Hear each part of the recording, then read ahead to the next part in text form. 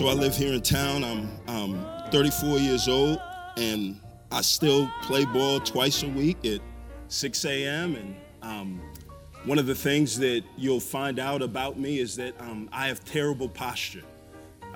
So about 10 months ago, I hurt my back playing ball, and stuff nagged me for the course of a few months, and I went to a physical therapist, and I sit there in the room, and she comes in, and the first thing that she says to me is, I don't know why your back hurts, but I can tell you it's not going to get any better with posture like that. Your back hurts because you tend to look in and look down, and you're hunched over, that if you would look up and look out, that I think that a lot of the things that ailed you would be fixed. And I'm up here today because I think that so many of our souls hurt because our souls have bad posture. We look in, we look down and around, and if we would just look up and out, so much stuff would change. So amongst a host of things that need to change that we can't get to here, there's all of that. We're going to leave that for a time. But what I want to do in our time here is just to do what my wife has done for the past 12 years and just give me a reminder, right? Stand up. Fix your posture. That's all that I hope to do here in God's Word as we talk about reconciliation. So if y'all would, as we prepare to approach God's Word, would you stand with me as we read from Genesis chapter 45. Genesis 45, I'm going to be in verses 1 through 8. And I'm going to read from probably one of the most puzzling and impactful stories of reconciliation that we see in God's Word. Read with me. Joseph could no longer keep his composure in front of all of his attendants. So he called out, "Send everyone away from me." No one was with him when he revealed his identity to his brothers. But he wept so loudly that the Egyptians heard it, and also Pharaoh's household heard it. Joseph said to his brothers, "I am Joseph. Is my father still living?" But they could not answer him because they were terrified in his presence. Then Joseph said to his brothers, "Please come near me." And they came near. "I am Joseph, your brother," he said, "the one you sold into Egypt. And now don't be grieved or angry with yourselves for selling me here, because God sent me ahead of you to preserve life. For the famine has been in the land these 2 years, and there will be 5 more years without plowing or harvesting. God sent me ahead of you to establish you as a remnant within the land and to keep you alive by a great deliverance. Therefore, it was not you who sent me here, but God. He has made me a father to Pharaoh, lord of his entire household, and ruler over all the land of Egypt." Let's pray. Our Father, we're grateful for your word. We're grateful for the insight that we see. But more than that, Father, we're grateful for how you work things out in hindsight. And so I pray that you would make us those today that work more on our hindsight than our insight, Father. Help us to be reminded of the great and awesome things that you've done, and to remember that your past faithfulness, Father, if you don't change, it's really just a future promise, God. Help us to hold on to that and to forgive as we've been freely forgiven. It's in Jesus' name we pray. Amen. I invite you to take your seats.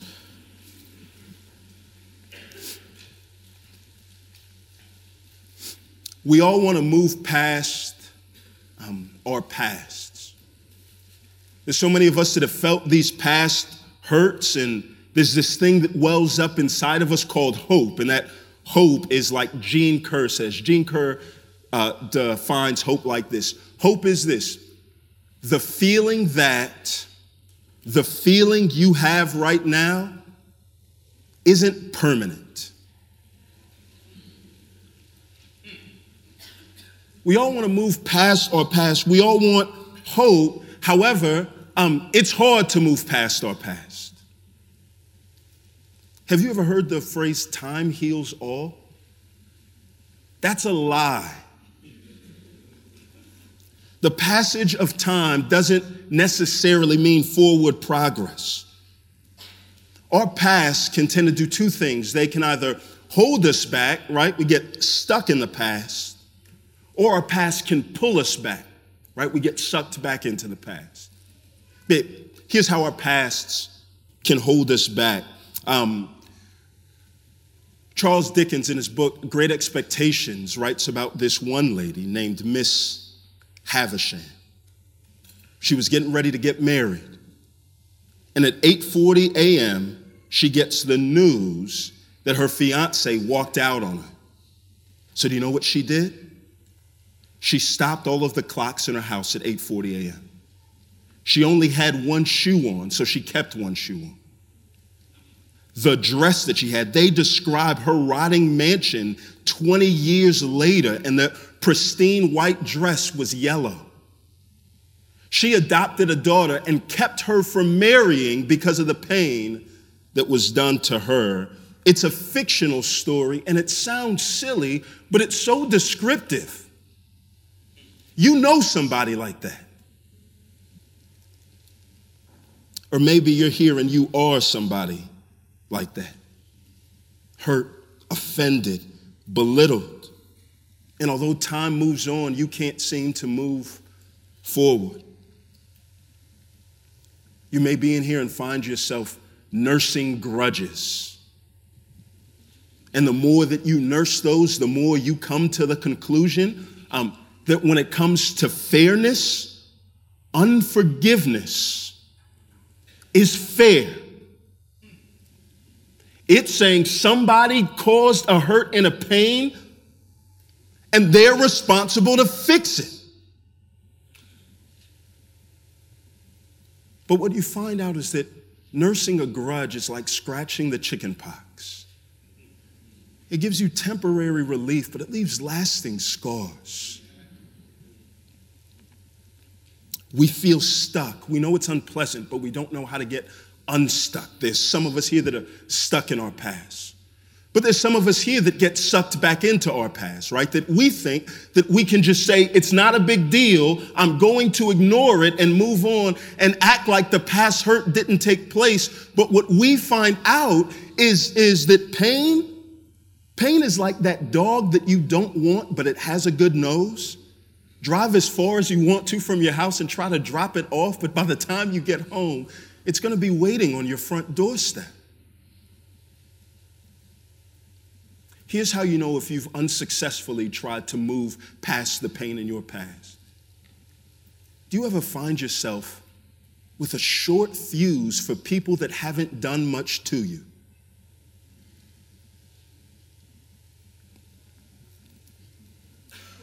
Do you find yourself frustrated with men in general for what your father in particular did? Do you find yourself bitter with your kids because of how harshly your parents treated you? Do you find yourself angry in a short fuse? Maybe with ignorant white people because of the arrogant racists that you've come across. It may have been that you've unsuccessfully tried to move past your past by ignoring it, and it sucks you back in. How do we get unstuck? How do we move forward?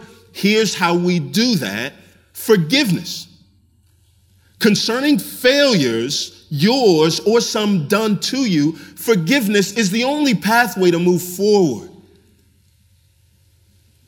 And that sounds plain and it sounds easy, but you may be here and say, John, I've tried and I just can't. Well, that's why we want to go here to God's word and examine one of the most peculiar and insightful stories of forgiveness that we see, and see how it points to one story that's going to give us the power to move forward. So I just want to set a little bit of context and draw you to the life of Joseph. Joseph's upbringing could have gone on in 2018. Joseph was born to a dad who had 13 kids by 4 different women, and they all lived on the same street. He had jealous brothers that wanted to kill him because he was his dad's favorite son sent to check on them. But then one brother named Judah, whose name means to praise, said, instead of killing him, let's make a killing off of him and sell him. And as a teenager, in an instant, he lost everything. His mother, his father, his family, his culture, familiar smells, friendship, language, everything.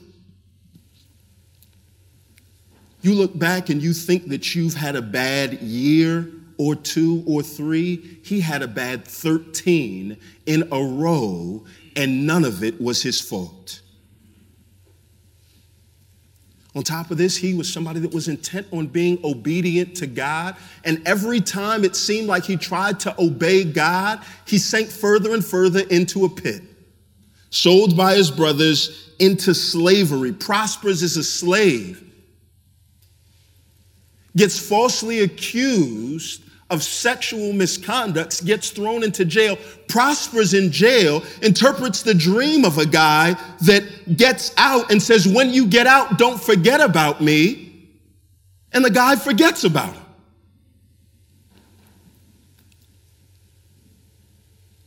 But although he was forgotten about by somebody that had the power to speak for his liberation, God didn't forget about him. And now we see him in a position of power. Get verse 3. Joseph said to his brothers, I am Joseph. Is my father still living? Look, but they could not answer him because they were terrified in his presence. You've been there. You've been at a place where people have done you wrong, and now you have the power.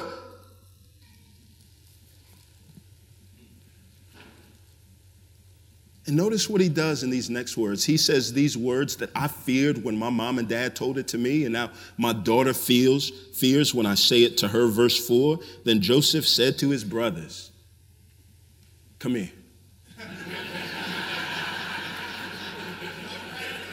Come here. Come here.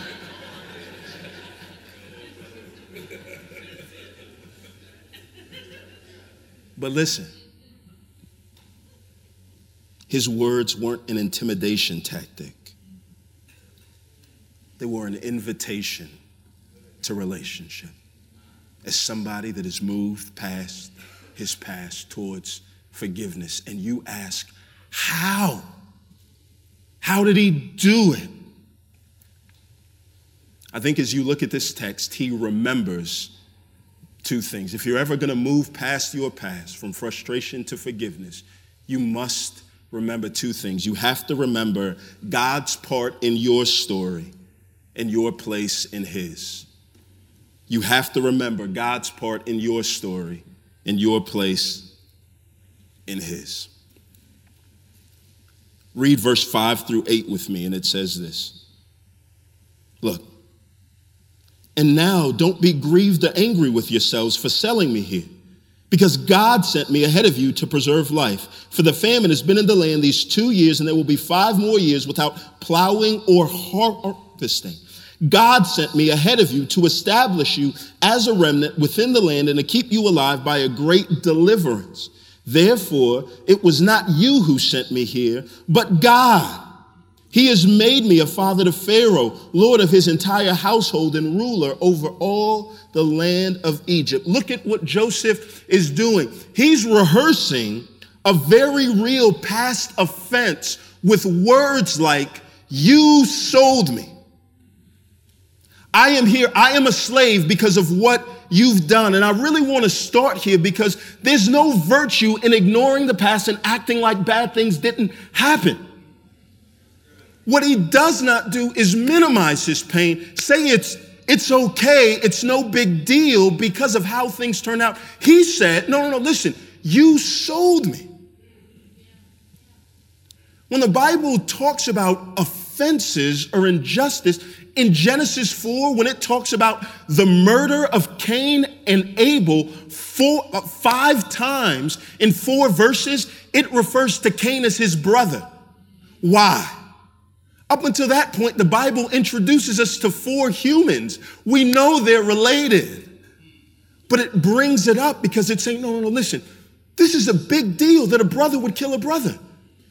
That's why I so appreciate Jamar's book. Because what it says is, no. Racism is a big thing, yes. But it's a big deal that the church was so complicit. It stings. But here's what he does. He doesn't subtract what took place. He doesn't substitute what took place. What he does is he inserts, he adds God in. Think of watching a movie, and when DVDs came out, they had these things called the director's cut. What it was is, I'm going to play the movie as it is, but I'm going to make sure to insert the intent of the person who wrote the story. So 3 times he's going to say, God sent me, God sent me, God sent me. And what we see is somebody that hasn't gotten stuck, but as a result of rehearsing the offense, look at what he does. He rehearses it, and once he adds what God has done, he actually does it. Verse 5. The product of it is that he seeks to relieve the offender. And now don't be grieved or angry with yourselves for selling me here. What's so amazing about this is you have somebody that has been oppressed, has overcome and come to power, and has not himself become an oppressor.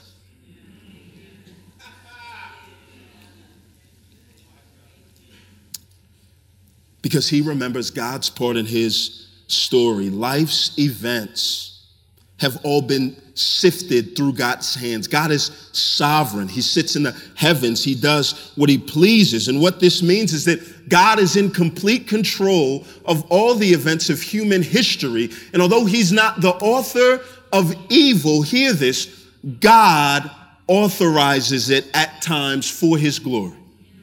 Yeah, it's like judo, right? Yeah, I'm not a fighter. I haven't been in a fight since the 6th grade, but I'm a reader, and so I know how to take things that I read and make them apply. Here's what you do in judo. If somebody comes at you full steam and throws all of their weight into you, you don't neutralize them by stopping them. You allow them. And as they come, you get out of the way and take their arm and use their force to put them on the ground. What do you think God did in allowing Satan to kill his son? He allowed this evil in order to bring about this greatest good. This is what God is doing. And I know it's hard, right? This is a hard truth, especially for those of us that have been through real traumatic events, that it's hard for us to think about how God would let this take place. And I just want to sit here and say this. Look, that is what we call a hard truth. We live in a world that wants for us to think that if something is hard to grasp, then it can't be true. Or if it's true, then it shouldn't be hard to grasp. And that's just false. There's a thing called a hard truth. And the hard truth is that God will allow evil for his purposes. And I know it's hard to wrestle with, but the truth is actually comforting when you think about the alternative. And here's what I mean. Either somebody is in complete control of the way things went on, or no one is. And if no one is, that's a more hopeless reality than the former. Because if nobody is in control, the only thing that can be guaranteed is that there is absolutely no purpose for the very real pain that you go through. This is why we love like binging on Netflix shows, right? You start off, the first episode comes on, you see all this pain. And what you say is, I know I have stuff to do, but I'm going to spend the next 10 hours on my couch getting to the end of the first season. Why? Because I know that this pain is not all that there is. It's headed somewhere, and I want to see that at the end. This is what God does, and I just want you to hear this. Listen, your oppressors or offenders, however vile they may be, are not the ones that are writing your story. God is. We take comfort in the fact that the person that has the pen doesn't hate me, but he loves me. He loves me deeply, even when it doesn't make sense to me.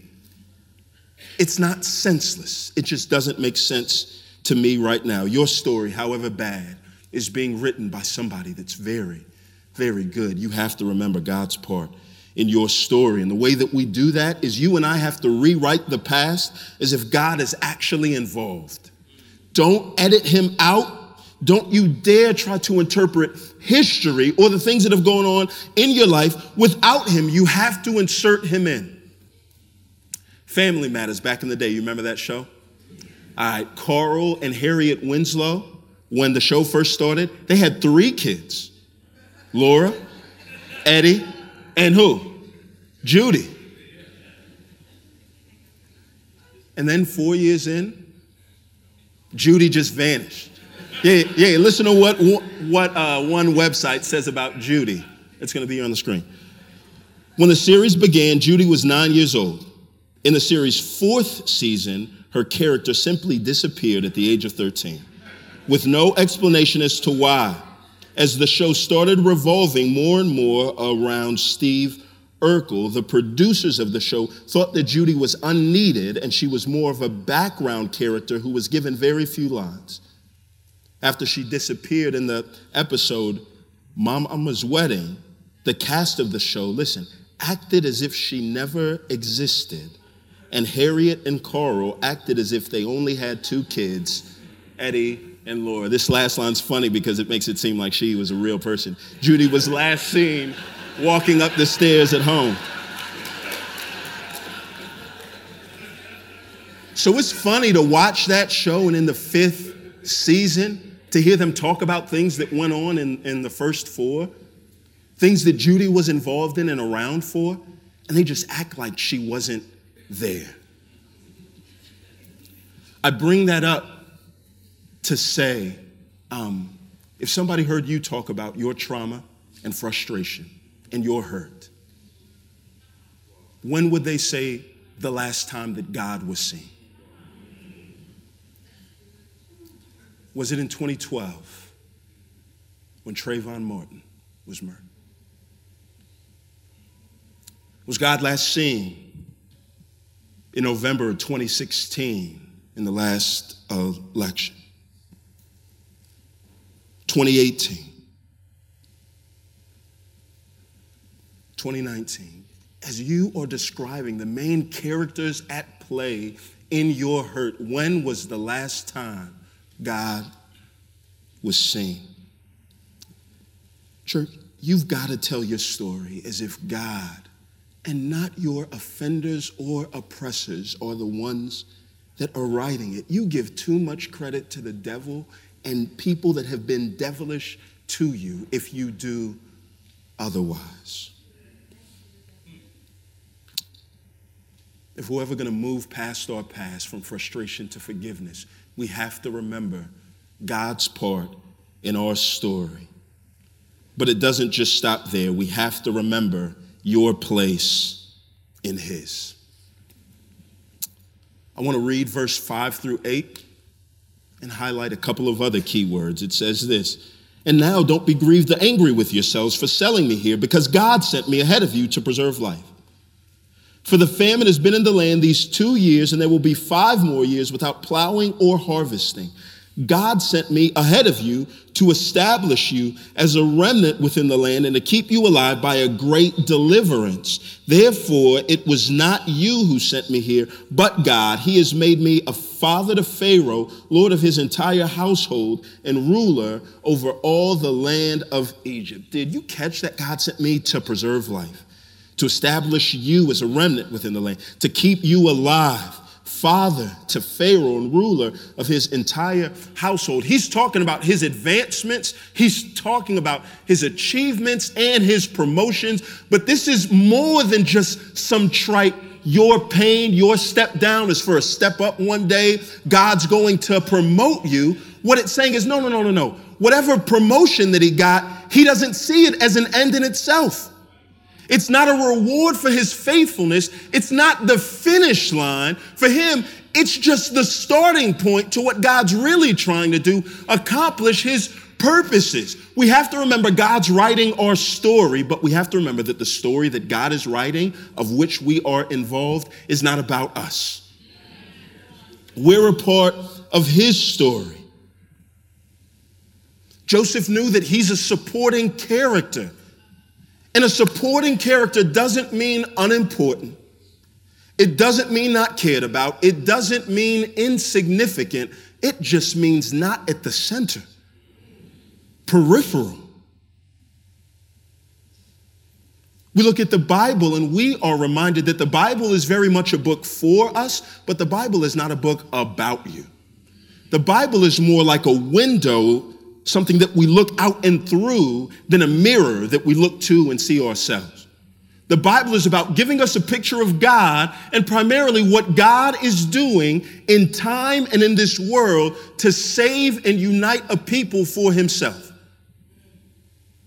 So God presents and creates this good plan. Adam and Eve decide to trust their own wisdom instead of God's wisdom, and the little snowball of their sin avalanches into the world of chaos that you and I see before us today. And here in this story, what takes place is God had already promised that he was going to save the world through the seed of a woman that's a part of this family. And now this family is in danger of extinction because of famine that's in the land. Famine that comes as a result of the sin that was committed by our first parents.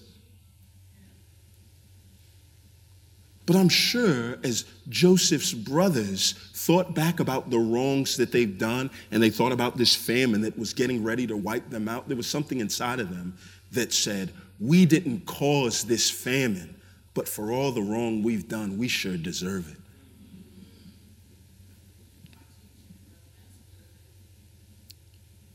And Joseph says the purpose in his pain was not for his advancement, but to carry on the will of the Father by reconciling people that should have been enemies and preserving their life. When you know that you're a supporting character in God's story, do you know what you do? You start to play your role. Larry David, the creator of Seinfeld, created this show called Curb Your Enthusiasm. And one of the unique things about this show was that he didn't write a full script. So if you were acting in this show, you did not have a full script of what went on in the show. All you had was an outline of your scene. So when you stepped into your scene, you had no clue what went on in the rest of the show. So as these actors are on the screen and they're getting news about what goes on, the look of surprise and shock that they have on their face is actual surprise and shock because they don't know anything. Their only job is be faithful in your scene. You don't know the whole story. You don't know how it's going to work out. Your job is to be faithful with the script that you have right there. There is a bigger picture beyond what you can see. You only need to be faithful and remember, you're not Larry David. You're not the main character. You're a supporting character.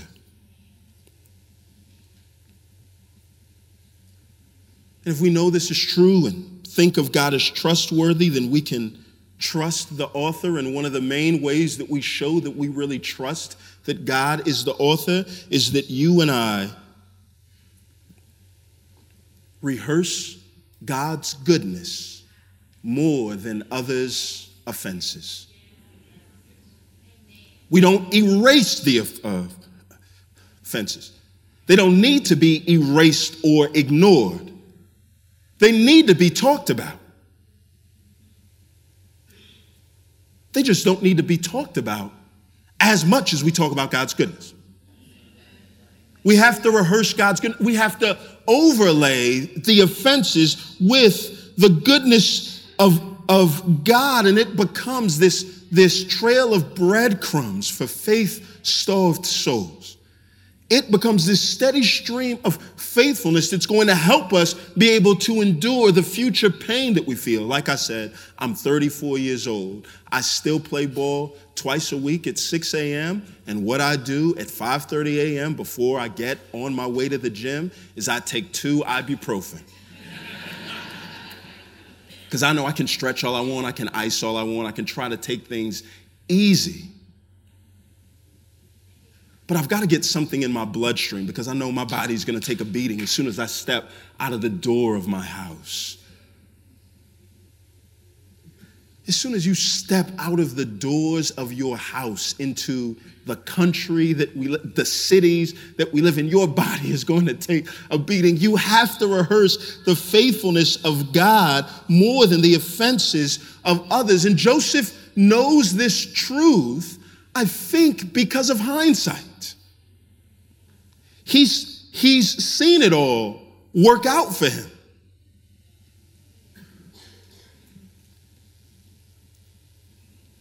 God's plans often make the most sense in hindsight. We spend a lot of time trying to work on insight and predicting what's going to go on in the future when instead we should be training ourselves in hindsight. I had a professor in school that would say it like this: what God has done in the past is both a plan and a model for what he will continue to do in the future, although he's too creative to do the same thing the same way twice.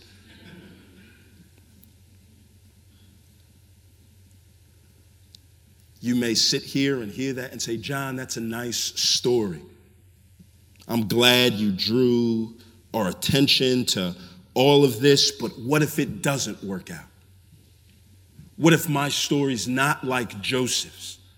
What if in my lifetime, God doesn't raise me up like he did then? What if I don't get a chance to get the gift of hindsight like he has? You have to remind yourself that you are a supporting character. The story's not about you. Let me take out Joseph's story a little bit more and show you how this works out. Joseph saves them. He preserves God's line. He forgives his brothers. He brings them in. Things are good. And then Exodus 1 takes place. And what we find out is that God's work is going to outlive God's workers. Joseph dies. A king is raised up who said, Joseph, he may as well be Judy in Family Matters. I don't know no Joseph. And do you know what he does? He enslaves the people of God that God had preserved. And do you know what God does? God delivers Israel from this great slavery without them lifting a finger. And it becomes the central event that they're called back to throughout the whole Old Testament, the deliverance that took place out of Egypt. And they praise God and they thank God for it. And Moses leads them out.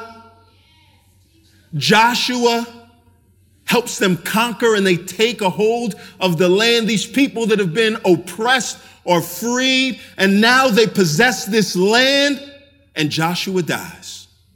And you don't get through the first 2 chapters of Judges without finding Israel enslaves people. It took God an instant to take Israel out of Egypt. But what we're going to find is generations later, he hasn't gotten Egypt out of Israel.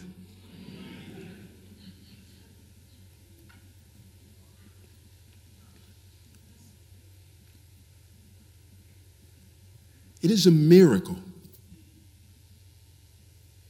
to give people that are oppressed power and to say, I don't want you to use this power to just enact fairness. Unforgiveness is fair. So we see this group of folks that, oh, they've been saved. There's not an enemy in the atmosphere, like Kevin said last night. It's inside.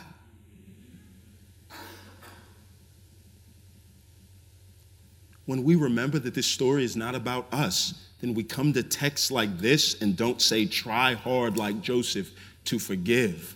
We remember who this story is about. Jesus. So do you know what takes place? God looks down and says, I've got a son that I love. Jesus, I want you to go and check on your brothers. Jesus comes down to earth to check on his brothers. And do you know what takes place? Jesus has this one brother, Judas, whose name means the same thing as Judah, to praise. And what he says is, I think there's something actually more valuable than his life. Let's sell him.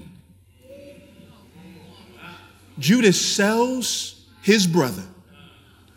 Jesus goes to the cross. Joseph had the gift of hindsight. He could tell his brothers, look, y'all, things worked out. God sent me here to save y'all. I'm in a position of power. I forgive y'all. Jesus actively on the cross, dying, does not have the gift of hindsight. In the moment, in the present, do you know what he does? He prays that God would forgive his brothers. And what you and I, as we see, listen, and I want you to hear this. An apology is not a prerequisite to forgiveness. There's a lot after forgiveness that has to take place for reconciliation. There's a lot of other stuff that makes our souls hurt. I'm just trying to talk about posture right now. First step.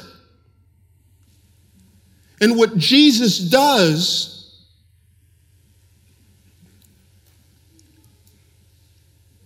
is he prays that God would forgive people that are both arrogant and ignorant,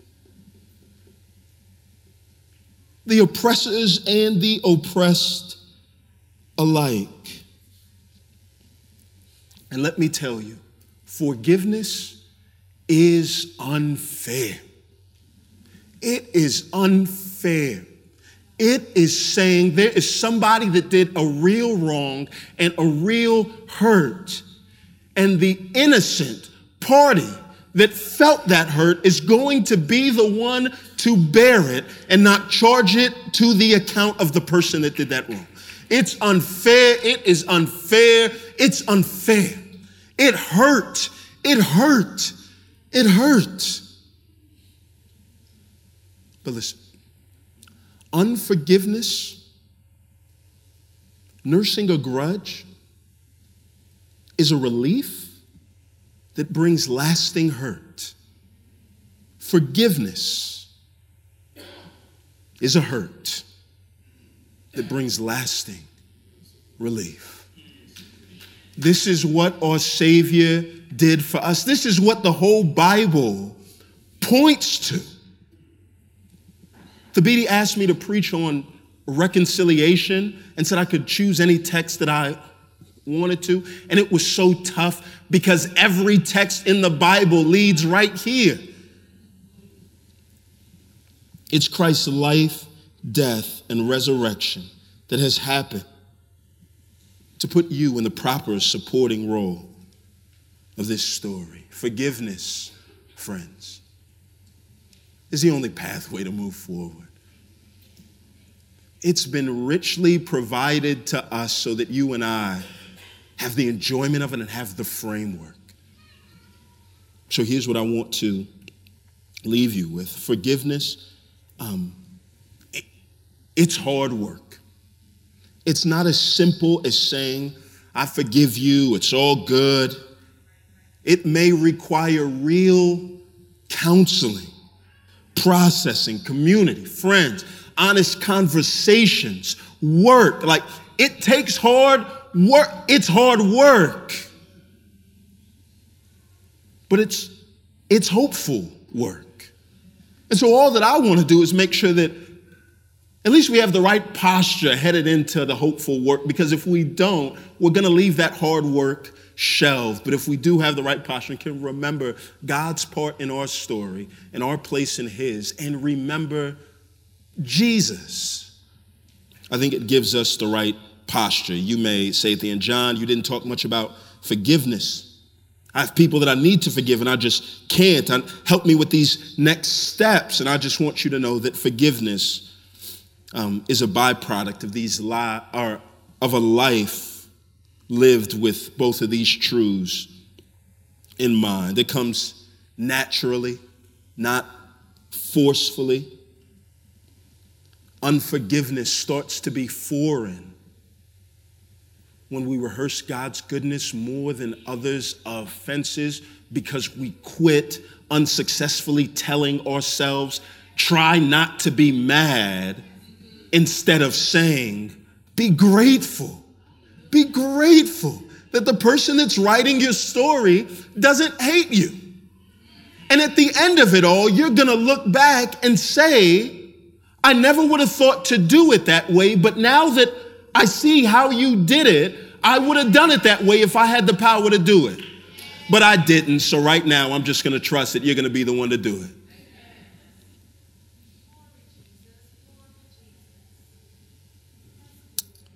Joseph's brothers didn't get fairness. They got money.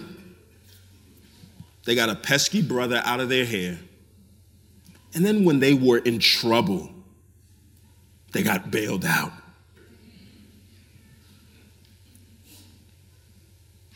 Hasn't it been the same for us? We have not gotten what we deserved. And more than that, through Christ's substitutionary death for us, we have gotten everything that we don't deserve. Do you know why? Because we aren't the ones writing the story. We would have never thought to write it that way. Joseph's oppressors couldn't even successfully self-sabotage their destiny. Isn't that good news for those of us who find ourselves in the same boat? I want to encourage you, don't wait until the end of the story to edit it. You can do so right now. I want to leave you the words with Dr. King that I feel like is so powerful, if I can get to it on my iPad. He says it like this, and it's on the slide. To our most bitter opponents, we say, we shall match your capacity to inflict suffering by our capacity to endure suffering. We shall meet your physical force with soul force. Do to us what you will, and we shall continue to love you.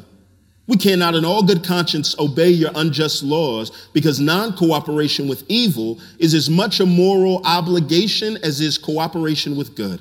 Throw us in jail and we shall still love you. Send your hooded perpetrators of violence into our community at the midnight hour and beat us and leave us half dead, and we shall still love you. But be ye assured that we will wear you down by our capacity to suffer. One day we shall win freedom, but not only for ourselves, we shall so appeal to your heart and conscience that we shall win you in the process, and our victory will be a double victory. There are two ways to destroy enemies. One is to eradicate them. The other is to turn them into friends. Our God has turned us into friends. Yes. And we have the same not just privilege and opportunity, but because of the Spirit of God inside of us, we have the same power to do so. I just want to remind you, fix your posture. Let's pray. Heavenly Father, we are grateful that we can be made glad in your word, Father. We ask that you would make us those that are glad. Father, would you remind us that the state of our soul doesn't have to match the state of our surroundings? Even though the world around us is going to hell, we can be reminded that we have been raised up from that same fate by being identified with you. Oh God, give us grace to remember. It's in Jesus' name we pray. Amen. I have a weakness. Oh, yeah.